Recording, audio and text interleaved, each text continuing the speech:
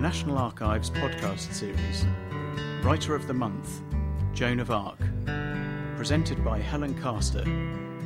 This talk was recorded on the 11th of February 2015 at the National Archives, Kew. Good afternoon, everyone, and welcome to our second Writer of the Month this year. I'm absolutely delighted to welcome Dr. Helen Castor here today. She was my Director of Studies at university and has been very much on the history pedestal for me ever since. But aside from that, she has some very distinguished credentials. She's a Fellow of Sydney Sussex College in Cambridge, a medieval historian. She's going to be talking to me today about her latest book about Joan of Arc. But before that, one of her first books was about the Paston family, based on their letters. That book, Blood and Roses, was shortlisted for the prestigious Samuel Johnson History Prize and won the Beatrice White Prize from the English Association. And then her second book, She-Wolves, was about medieval queenship, and that was widely regarded as one of the best books of 2010. So we're absolutely delighted to welcome her here today. Alongside her research of a very high calibre, she also presents Making History for BBC Radio 4 and also has done numerous BBC 4 programmes based on her research. So please join me in welcoming Helen Castor. Thank you very much. So the first section of our interview is going to focus on Joan, the book, then on how Helen approached the topic as a historian, and then finally Helen as a writer. So firstly, why don't you tell us what drew you to Joan of Arc in the first place? What people who have written about Joan before tend to say at this point is, I've always been fascinated with Joan of Arc ever since I was tiny. I have to confess that isn't true for me. And I think one of the reasons it isn't true for me is that we all sort of know the story, but the story we know tends to be the story of the icon, of the saint, the outline of the girl who then turns up in our children's history books, burned at the stake but rising again to be canonized later on. And the problem for me with icons and saints is that they're almost by definition two-dimensional. And I've always been interested in history as something very human, about what it is to be human in the complex world that we all live in. So for me, Joan didn't exert a huge fascination when I was tiny. What happened to me was that in going around giving talks like this one about She-Wolves, a book about women trying to exercise power in the Middle Ages, I found myself saying over and over again, of course, one of the major obstacles in the way of women rulers in the Middle Ages was that women couldn't lead armies, they couldn't be soldiers. Apart from Joan of Arc, I'd say, and look what happened to her.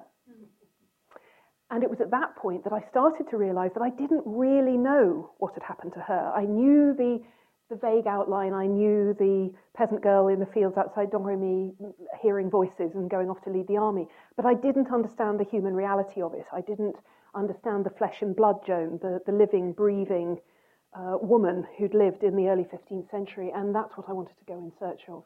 Really, when having read your book and not being so familiar with the outlines of the story, I must say, despite having been on a French exchange in Orléans, so I have been around the museum, but it wasn't imprinted on my brain indelibly. But so I really enjoyed the book, and it just seems like an incredible story that this peasant teenage girl sort of finds herself sort of getting an audience with the king, and that the voices that she's heard from God are kind of taken seriously by the king. She said she wanted to save France, and I wondered maybe you could tell our audience a bit about what she was saving France from. What was the context in which she had these dreams? Well, for me this was absolutely crucial as a starting point of the story, because in order to understand what Joan thought she was doing, as you say, we've got to understand the ferocious complexity of the political world that she was born into. The story we all know tends to assume that she was saving France from the English. that this was part of the 100 Years' War, which indeed it was. The English had been staking a claim to the Kingdom of France, and at various points since the mid-14th century had been trying to make that claim real by sending armies over. That's an important part of the story, but it's not the whole thing, because from the very early years of the 15th century, France had also been at war with itself. France's king, Charles VI, suffered from a psychiatric illness, which meant that periodically he simply didn't know who he was, or believed that he was made of glass and that he would shatter into 1,000 pieces if anyone touched him, or would refuse to wash or change his clothes for weeks or months on end. And that meant that in a personal monarchy, the operation of government became very, very difficult, and a huge rivalry broke out around the king, Charles VI, for control of his government. And this rivalry very rapidly degenerated into civil war between two factions known after their respective leaders at a certain point as the Burgundians, who were led by the Duke of Burgundy, and the Armagnacs.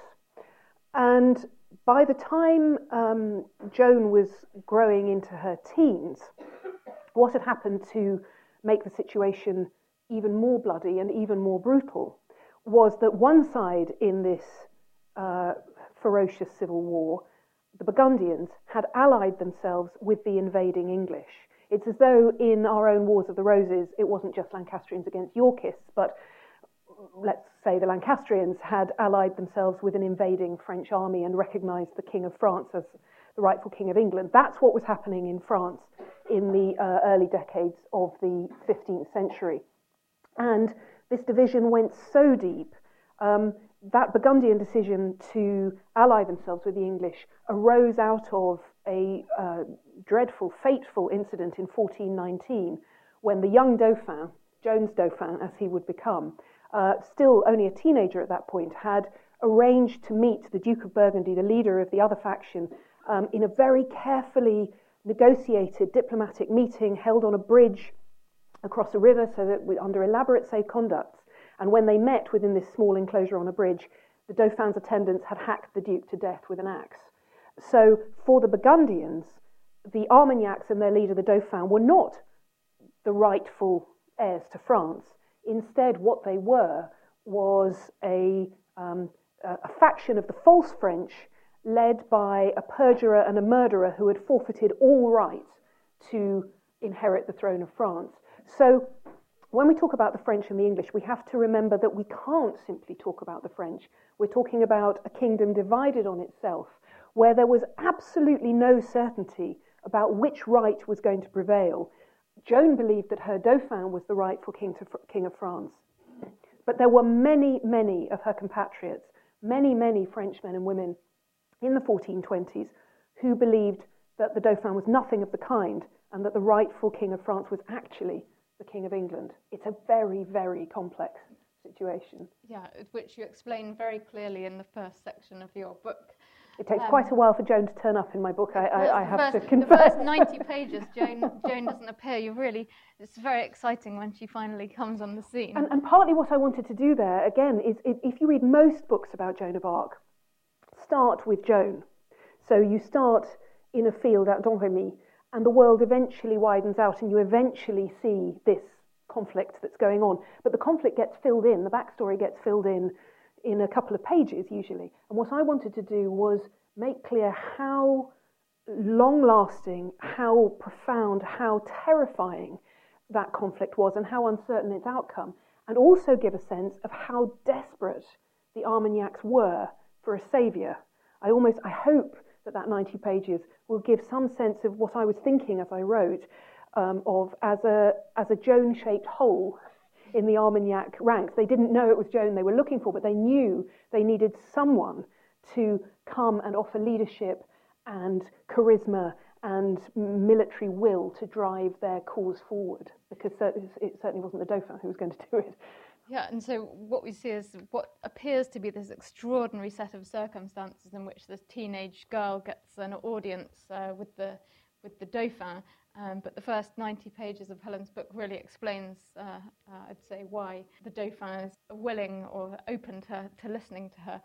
And one of the my favourite parts of the book is where Joan arrives on the scene at court to meet the Dauphin, and just her treatment and reception are fascinating. Maybe you could tell the audience a bit about that. I'm so glad you picked up on this element of the book, because to me it was absolutely crucial in terms of understanding not only what Joan was doing, but precisely what was going through the minds of all the people around her. I think when we're writing history, hindsight is obviously a great help to us because we know what happened, but it can also be a great hindrance because it narrows down the range of possibilities, if you like, as we're imagining ourselves into a moment. We know what the outcome was, so we tend to be looking for things that explain that outcome. Whereas what I try to do in writing narrative history of the kind I write now is to try to put myself in the place of the people who were there and try to imagine the full range of possibilities, to understand what it was to make decisions, to say things, to do things without any certainty about what's coming next. And so I think the key to that moment in 1429, February 1429, or probably February 1429, because when you drill deep into Joan's story, so few of the facts are really hard and fast and possible to establish beyond all possible doubt. But it was probably the 23rd of February 1429 that she turned up at Chinon. It's clear that the Dauphin and the advisors who surrounded him, particularly his very formidable mother-in-law, Yolande of Aragon, the Dowager Duchess of Anjou, who seems to have been a key player in this whole process, but like so many women politicians operating backstage in the corridors of power, it's quite hard to pin down exactly what she was doing. But the Dauphin and his advisors were desperate for some kind of salvation. The Dauphin himself was not a military leader of any significance at all. He was physically quite ungainly, had these funny weak legs and walked in a rather odd manner, contemporaries noted. Not a warlike man, one chronicler said. He had a habit of ordering very expensive suits of armour for himself and then putting someone else at the head of his army. So if they were looking for military salvation, it wasn't going to come from him. We might see the arrival of a peasant girl dressed as a boy saying she'd come with a message from God as a great moment of hope, which indeed it was. But it was also a moment of anxiety, if not terror, because if Joan really had been sent by God, how wonderful. The Armagnacs, the sun had come out in the Armagnac world. But if she hadn't been sent by God, if instead her voices came to her from the devil, then perhaps this was a moment when hell was seeking to trick the Dauphin into disaster and destruction. So the key question for the people at court in the spring of 1429 was not principally whether Joan was mad or not. The idea that she was hearing voices from heaven was perfectly plausible to people in the early 15th century. They knew that God could intervene in the world in any way he liked, and that otherworldly beings, angels and demons, did speak to men and women of entirely sound mind. That was all perfectly plausible. The big problem was how to tell whether messages were coming from heaven or hell. And this is where the theologians came in, because this was a key element of theological study. The greatest theologian in France at that point, a man named Jean Gerson, had written 3 treatises on the subject of what was called the discernment of spirits, how to tell where voices, where visions, where messages came from.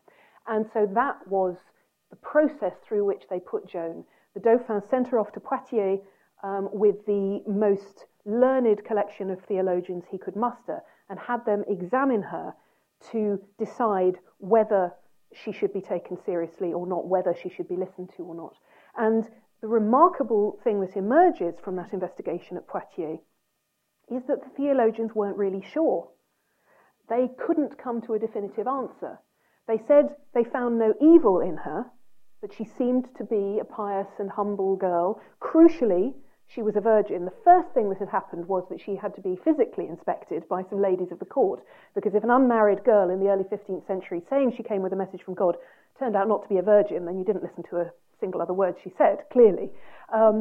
But once it had been established that she was a virgin, and she seemed to be pious and humble and to be living a godly life, but the theologians said they couldn't prove that her message did come from God, but they also couldn't prove that it didn't. And so the decision was taken that she should be put to the test. And the test was she should be sent to Orleans, which had been under siege by the English for months. She should be sent there with troops, and then it should be seen what happened. And you mentioned that she was dressed in, one of the things you mentioned, she was dressed in men's clothing. And what did the theologians make of that? The theologians were not at all sure about that. After all, it says in the book of Deuteronomy in the Old Testament that a woman in men's clothing is an abomination unto the Lord. In principle, women dressed as men were not a good thing. On the other hand, if she had been sent by God to work a miracle, then a teenage girl dressed as a boy was a particularly miraculous way to go about it, potentially. It's a very interesting and difficult thing, the question of Joan's dress. It seems to me that it started as a practical measure. When she left home, when she left the town of Vaucouleurs, which is near Domremy, to make her way across country to Chinon, she was going to be riding across enemy territory accompanied by 6 men-at-arms.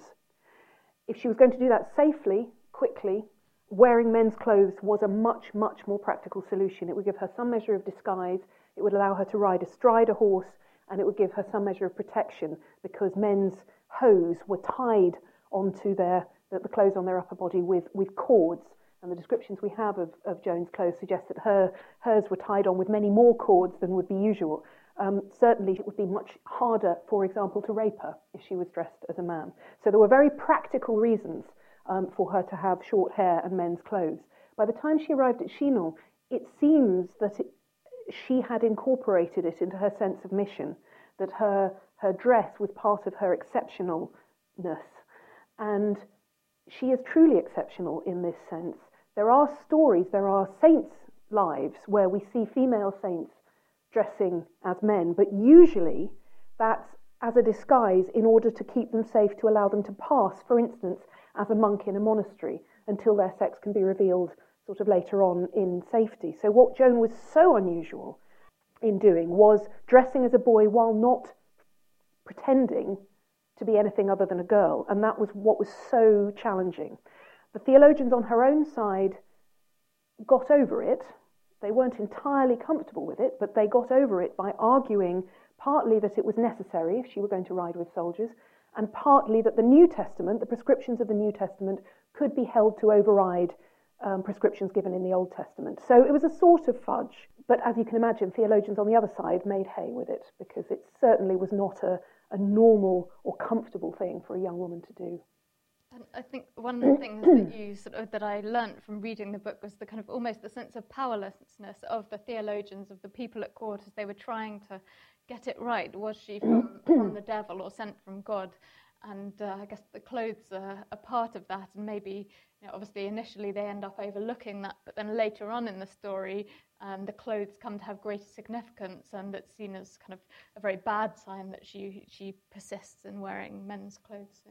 And I think this is a huge part of this story, the fact that we are seeing a civil war where both sides are claiming the Kingdom of France as theirs and God's protection as theirs. So it almost becomes an inevitable sort of catch-22 that arguments that work for Joan's own side are not going to work when she is eventually, we haven't got there yet, but when she's eventually captured by the other side. For example, if the test of whether she comes from God or not is being sent to raise the siege at Orleans, and if the fact that she succeeded in raising the siege at Orleans is taken as proof that she came from God, well, that is a proof that resides in the fact that she beat the English. And of course she beat the English because God is opposed to the English being in the Kingdom of France if you're on Joan's side. If you then find yourself in the hands of the English later on and they ask you, where's your proof you come from God? Saying, well, I beat you at Orleans is not really going to work as an argument. So proofs that work for one side, or things that can be justified in terms acceptable to one side, almost by definition, will not work once you're looking at it from the perspective of the other side. And what I was trying to do throughout the book was move between the different perspectives of the Armagnacs, the Burgundians, and the English, because all of those perspectives made sense in their own terms. And I'm trying to sort of inhabit all of them so that we can see how all parties thought, really genuinely believed they were doing the right thing. So you have this context at court where they're not sure whether she's from the devil or from heaven, and yet they're so desperate and they can't find any proof that she's definitively from the devil. So the Dauphin's side throw their lot in with Joan, and she ends up spending several weeks sort of putting on a set of armour for the first time and kind of learning how to walk around in it, how to be on a horse on it. You know, it just seems, when you sort of think about it from the outside, a sort of crazy set of circumstances. So then after this sort of few weeks of preparation, she leads the army, the Dauphin's army, to Orléans and to victory. But what did the English make? What did the other side make of Joan? It is a truly extraordinary moment, Orléans. I ought to say, when we say led the Dauphin's army to Orléans, she did, but in a fairly limited sense. This was a test. Part of the point of Orléans as a finite task was that it could be contained, so that if she failed totally, the Dauphin wouldn't have put all his resources behind her. He could say, well, we were just seeing, and now we know. So it's a very particular moment when she's sent with a few thousand troops to confront an English army at Orléans, which itself only consists, as far as we can tell, of a few thousand troops. So the situation in the town is one of stalemate, of desperation on both sides. The English can't surround the town completely and cut it off and actually push the siege to a conclusion. Equally, the town can't push them back and escape. And so what happened when Joan arrived? I mean, we're talking about a situation of enormous uncertainty. The Dauphin's not sure what to do with her. The theologians aren't. And the situation at Orléans itself is one that is rather desperate. The only person who's sure of anything at the end of April 1429 is Joan. And what Joan brings to that situation is utter belief, utter conviction. She arrives, she knows exactly what she's been sent to do, and what she's been sent to do is defeat the English. And while she's waiting to start the fighting, there's a sort of uncertain moment at Orléans, because what the theologians had said was she should be sent to Orléans with the troops. They hadn't said what should happen when she got there. So when she did get there, she was greeted like an angel from God, one contemporary eyewitness says. The people of Orléans mobbed her in the streets. Hope had come, help had come. But no chain of command had been established. Who was actually in charge? Who was going to say where the troops should be? Most of the troops she arrived with were actually sent back to base, and someone had to go back and fetch them, because without troops, what was she supposed to do? So there were these few days of uncertainty when she first got there. And what you say in She-Wolves is the problem with female monarchy is that there's a real sort of conviction at the time that female monarchs are so deficient because they can't lead their Absolutely. So was Joan actually going to fight at the head of how was this going to work? And during those first few days when she was there, she spent a lot of time sort of getting the lie of the land up on the walls, looking out at the English. And she had a letter written. She dictated a letter, had it tied to an arrow, and fired over the walls into the English camp. And this letter basically demanded that the English should leave, and if they didn't leave, she would attack, kill them all, and she would make a war cry, she said, that would be remembered forever. I mean, it's extraordinary, the conviction with which she speaks. And the contemporary description we have in the journal of there's a chronicle called the Journal of the Siege of Orléans, describes the English soldiers in the English camp reading this letter and crying derisively, "News from the Armagnac whore," because a young girl running around with soldiers with her legs on show wearing male armour could only be a whore, a witch, an emissary from the devil. But of course, as soon as the fighting started and Joan's conviction began to translate itself into conviction on the part of her soldiers and a definitive push of a kind that no one had been able to muster until that point, as her soldiers gathered strength, gathered courage, gathered conviction, the English began to falter. Because if you've been told someone has arrived from God and you're busy making fun of them, but if she starts having success, your own courage starts to waver, and that's what seems to have happened to the English. They got frightened, and the more Joan seemed to be strong, the weaker they got. And in the end, it took only 4 days of fighting for the English to be pushed out of Orleans. And that, of course, while explicable perhaps in terms of psychology of the moment, seemed to contemporaries, seemed to the Armagnacs to be the miracle for which they'd been waiting. Yeah, and then sort of taking the story up from there, Joan is then successful in seeing the Dauphin be crowned King of France. And then, but the English and the Burgundians are less keen to have their claim to the throne quashed, and there are sort of subsequent sort of battles. And in one of these battles, Joan is then captured, and what we see, sort of, I guess, from a switching perspective, is that suddenly Joan's whether Joan's sent from God is cast hugely in doubt. The fact that she's wearing male clothing suddenly seemed a lot more pernicious than it did before when they were winning, and she ends up being put on trial as a heretic by the sort of church courts.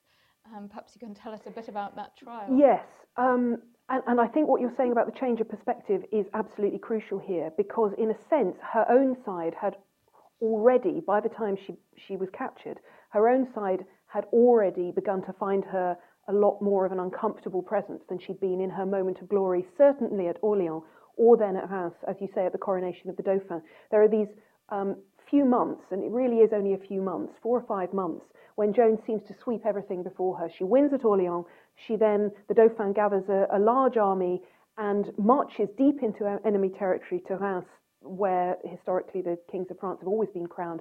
And towns are just opening their gates as they pass, because Joan seems to be unstoppable. But after the coronation, the key question is what to do next. The miracle has happened. So do you carry on allowing Joan to lead your army, or should you go back to normal now? The moment of miracles, is it over? Is it not over? They allow her to attack Paris. She's absolutely determined. She must, the war is not won. The English are still in France. She must attack Paris. They give her 1 day to attack Paris. And Paris is a very different kettle of fish from Orleans. Paris has the greatest fortifications west of Constantinople, and Paris is not about to give in. It's a very stalwartly Anglo-Burgundian city. And once Joan has failed at Paris, then the question is what to do with her. Because if miracles are no longer happening, then why is a teenage girl leading your army? And so the story of the months leading up to her capture is one of great uncertainty, really. Joan still wants to fight, but actually there's all sorts of diplomacy going on, other solutions. The men around the king want to negotiate. Joan doesn't do negotiation. Messengers from God don't usually. And so in a way, it's almost quite convenient for the Armagnacs by the time she's captured, because they really don't know what to do with her. On the other hand, it's not great that the woman who has stood beside your king when he's been crowned at Reims has just been captured. So what the Armagnacs do is disown her, basically. The Archbishop of Reims writes a letter as soon as Joan is captured, saying, well, clearly this doesn't mean that God is not on our side. God is still on our side, of course. He's just had enough of Joan, because she's got too proud, she's got above herself, and God is taking her down a peg or two. But it doesn't matter, because we already have another emissary from God. And right on cue, they have this almost anti-Joan that they found, a boy called William the Shepherd, who rides side saddle on his horse, has stigmata on his hands and feet, and is very gentle and pious and wouldn't dream of leading an army. So they're already going, forget Joan, we've got the next one here. Meanwhile, it's very much a you only sing when you're winning situation, because the Armagnacs have been crowing about Joan while she wins battles, and the English and Burgundians have been very quiet. Now the English and Burgundians have got her, the Armagnacs are going very quiet, saying forget about her, and the English and Burgundians what they're aiming to do is put on a huge trial that they know will be scrutinised across Europe to prove that God is not an Armagnac, to prove that God is not with Joan. And it takes months and months of preparation to establish the parameters of the trial. This is taken very seriously. We might want to call it a show trial, because it was designed for show, but it was in no sense a kangaroo court. The theologians involved, the Burgundian French theologians involved, were exercised to the nth degree, that their procedure should be proper, and that their investigations should prove what they knew to be true, which was that Joan was a heretic. Do you think there was ever any chance of her not being found to be a heretic? No, but precisely because of the logic that I was describing earlier, that if you claim to come from God, and you claim that God's message is that he supports the Armagnacs, then if you're English or Burgundian, that can't be a message from God, because they know that God supports the English and the Burgundians. So there is a sort of logical problem with what Joan claims. I don't think that court would ever have found her not to be a heretic, and there is a wonderful symmetry between the letter that opens the trial. The whole transcript survives, by the way, and the document is fascinating and crucial to what we're talking about. But the letter that opens the trial describes all the crimes of which Joan is vehemently suspected, and they're all in a long list. And then pretty much the sentence at the end, you can match them up pretty closely. However, that doesn't mean to say they weren't taking the task seriously, nor that they were not concerned for the theological truth of what they were doing. I don't think Joan would ever have been found not guilty, but I think there was genuine concern on the part of the theologians involved for the possibility that they might succeed in saving her soul by getting her to admit her heresy, confess her guilt, and resubmit herself to the authority of the church, the true church as they saw it, in other words, the Burgundian church. So I think it's a very complex process that has an integrity of its own.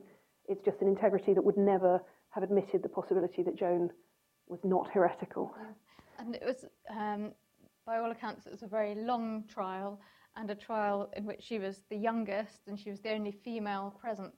And yet, from everything that I've now read about her trial, she, right until the end, she remains very feisty, I suppose is the word. She's very confident in presumably, her first experience at court. It's a remarkable process, Joan's trial, from so many points of view. We have huge amounts of information about Joan compared to most people of her time, and certainly her class. We have chronicles, we have poems, we have letters written by people who knew her, a few. We have financial accounts that tell us how much her armour cost, for example. It was clearly very spiffy because it cost a lot of money. We have lots of information, but the key to Joan's status as the icon that she has become is the transcript of her trial.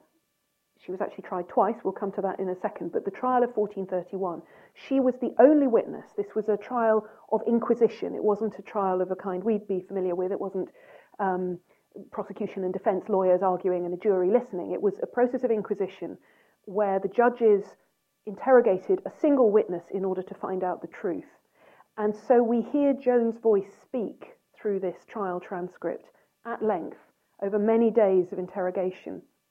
And it is her voice, really, that has secured her remarkable place in history, because it is a truly remarkable voice speaking. As you say, the will, all the will and conviction that I was describing as the key factor in winning at Orléans are what emerge through the days of her trial in what she says in this intense and hostile environment, where she is being interrogated for reasons I think it's clear that she doesn't entirely understand in terms of the way the questioning goes. The theologians, the judges, the clerics interrogating her have particular points of theology that they're trying to elucidate, trying to get her to say what they believe to be heretical. Now, Joan is not a theologian, so she answers with extraordinary defiance,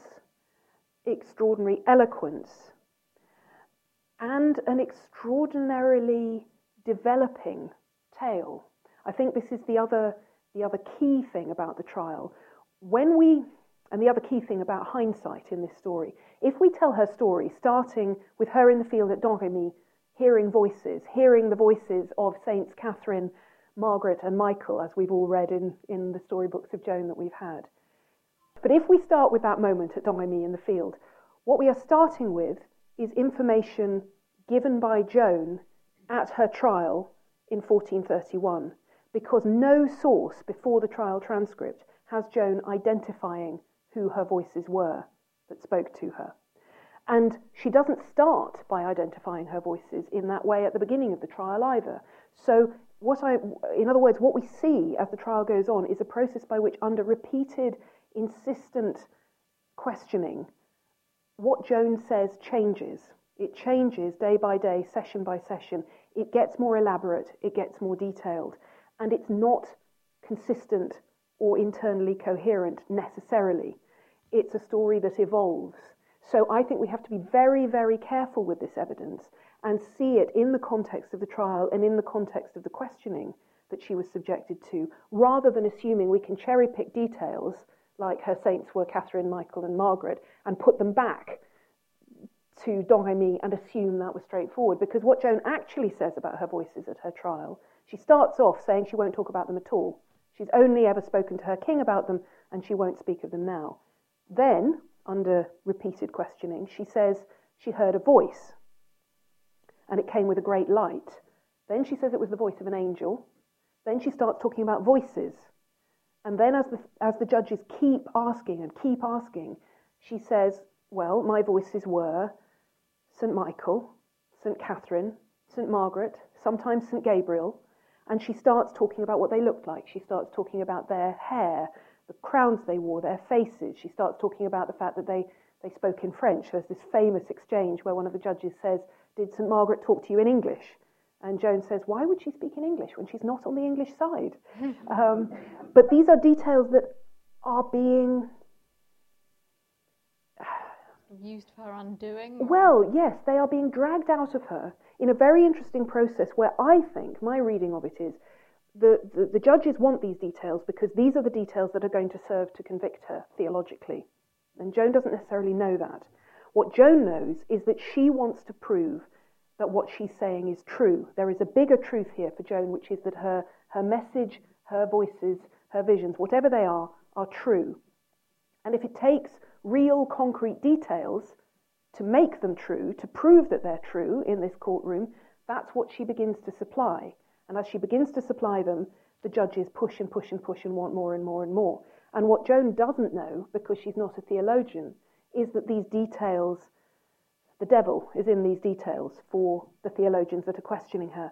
Because what they know, and Joan doesn't, is that angels are purely spiritual beings. Theologians have taken centuries to establish this. And that if she had really seen angels, it should be their spiritual essence that she's describing. Instead of which, she's giving them crowns and feet and hair and faces, and the more details like that she gives, the more they end up sounding like a demonic vision, not an angelic one. So it's an enormously complicated document, this trial, and Joan's voice is compellingly charismatic all the way through. But it's not a straightforward business to take what she says as evidence that we can just backdate for the rest of her life. This is a process, a conversation, and one that happens in a very, very particular context.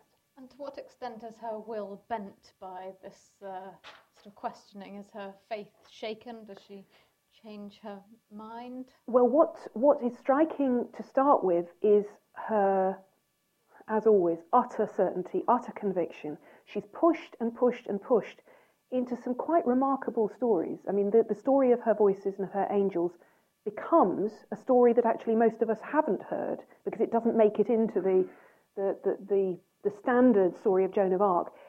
The theologians are very concerned with what sign she'd given the Dauphin to prove that she came from God. And as I've said earlier, she can't simply say, well, I won at Orleans, because the theologian she's now talking to won't take that as proof that God was with her. What she ends up saying is that an angel had come to Chinon to present her Dauphin with a crown. And this angel had walked up the stairs into the king's chamber at Chinon and given him a golden crown that she said was still in her king's treasury. Now, we seem to be able to accept that St. Catherine, St. Michael and St. Margaret might have spoken to Joan, but this story about an angel walking upstairs and handing over a crown in front of the whole court seems to stretch credulity a bit too far, whether for us or for the people listening to her in 1431. But so she's pushed a long way into making her story very real, very concrete. And this, it's clear, is part of a process where she is trying to assert the reality of what she's saying, and she does it with such confidence, it seems, because she is absolutely certain that God is going to rescue her. She says at one point, the sign that you need, and it's the most certain one he could give you, is that God will deliver me from your hands. She's convinced that heaven will come to her rescue. And she's convinced of that until the day, 24th of May, 1431, when she's finally taken out into the open space outside the Abbey of Saint-Ouen in central Rouen for sentence to be pronounced. And she's standing on a scaffold with the executioner standing by, ready to take her to the stake. And the Bishop Cochon, who's the lead judge in the trial, starts to read the sentence. And in the middle of him reading the sentence, it seems to have been a moment of absolute horror for Joan, because this seems to have been the moment at which she realised help wasn't coming, because that's the moment at which she finally breaks. She's been so strong up to this point, and suddenly in the middle of the sentence being read, she raises her voice. She says, I accept my guilt, I acknowledge my heresy, I submit. And a document is produced listing her sins. She puts her mark to it. She's bundled back to prison. She's put into a dress, finally, the dress she'd refused to wear for so long, and her hair is shaved off, and she's told she's going to be a prisoner for the rest of her life. In other words, another part of the story that we don't typically get to hear is that Joan breaks, and it's heartrending, really, to read at that point in the trial. And it's an awkward moment for the Armagnacs, isn't it? Having been so closely allied with her, even if to then have the Charles as king. Absolutely. It looks at this moment as though that's it. She will spend the rest of her life in prison, and her incarceration will serve as a lasting rebuttal of what the Armagnacs had claimed. But then, of course, we know what happened, and eventually she can't live with herself and with that decision. 4 days later, the bishop was called back to her cell, found her once again in men's clothes, found her in a state of great distress. I think at this point in the trial, the transcript of what she says, she's had such clarity, such coherence before, and at this point, she's deeply disturbed, and what she's saying no longer makes sort of linear sense. But what she's saying, essentially, is that her voices have told her that she damned her soul to save her life out of fear of the fire, she says. And though she knows she's going to face a horrific death and she's terrified, she can't live with any other choice. And so just 2 days after that, she was burned in Rouen. And it's interesting that in the 19th century, I think it was, Joan is then made a saint by the Roman Catholic... 20th century, yeah, not till 1920. 1920, she's made a saint, and as you say in the sort of final pages of your book, it's not often that a church burns someone at the stake and then makes them a saint. I think I'm right in saying, that Joan is the only saint of the Catholic Church to have been killed by the judgment of the Catholic Church, which made her a very tricky saint to make, because she couldn't become a saint as a martyr. If you've been killed by the Protestants or the pagans, you're fine. But in this case, she was made a saint. The argument for her canonization was that she was a holy virgin who had displayed the virtues to a heroic degree. And it took quite a bit of argument to get there. She's the historical Joan is a very tricky and uncomfortable figure in all sorts of ways for all sorts of people. Now, I realise we're running out of time, and I talked too much. and I don't want to shortchange you on questions. So I've got just a couple more final questions. You were saying before that you've turned this into a programme for the BBC, or a couple of programmes. One. They would only give us one. Yeah. And how was that then transferring your scholarship onto the screen? It's, as always, it's a fascinating process. I feel very lucky to be able to do it, and particularly, of course, to go back and film in Joan's footsteps, to go to Domremy, to go to Orléans, to go to Rouen. Very interesting also to see how she is remembered in all those different places, because, of course, she's such a huge figure in France. Everywhere you go, there's a Rue Jeanne d'Arc, or there's a statue, several statues. But if you go to Orléans, all the statues are warrior statues. She is the liberator of Orléans still, with her sword unsheathed, and several people said to us when we were there, why are you interested in her? You're English, she beat you. Yeah. Whereas you go to Domremy, and there she's the saint for the whole world. The statues tend to be her in the field, seeing her saints. very much a sort of universal individual, a universal figure for everyone. And that way in which she can be perceived she can be figured in whatever way you want her to be is fascinating, I think, about what's happened to Joan in her afterlife. But working out how to tell her story, it's always a challenge to compress things into an hour, a challenge to convey enough of the history, enough of the emotion, enough of the human experience. We were very lucky to get two brilliant actors. We haven't gone for full-blown reconstruction. Haven't got the budget for it apart from anything else. But in order to make the trial come alive, we did want to use some of those words that are there. It's so rare to have conversation actually recorded, and so we've got two brilliant actors just to do very sort of close-up exchanges between the bishop and Joan. So I hope that it will give a sense of bringing this extraordinary and very, very brief. She was such a sort of shooting star on the historical stage, 2 years from beginning to end, and most of that in prison, actually, or at least a whole year of that in prison. I hope we'll have succeeded in bringing it to life in some way. Coming out? Schedulers work in very mysterious ways, I'm afraid, so I don't know, but I'm hoping the programme is finished and with the BBC, so I hope not too long. Yeah, and I wonder, do you have any plans for the next book? I'm sure your fans are waiting with bated breath.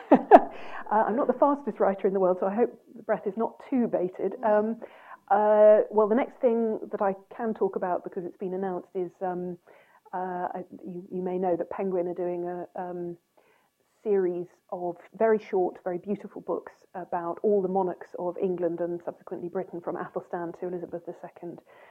And I will be attempting Elizabeth I for that series. So Elizabeth I in a very short format will be a challenge, but a fascinating one. Great. Well, thank you so much for answering all my questions. Thank you.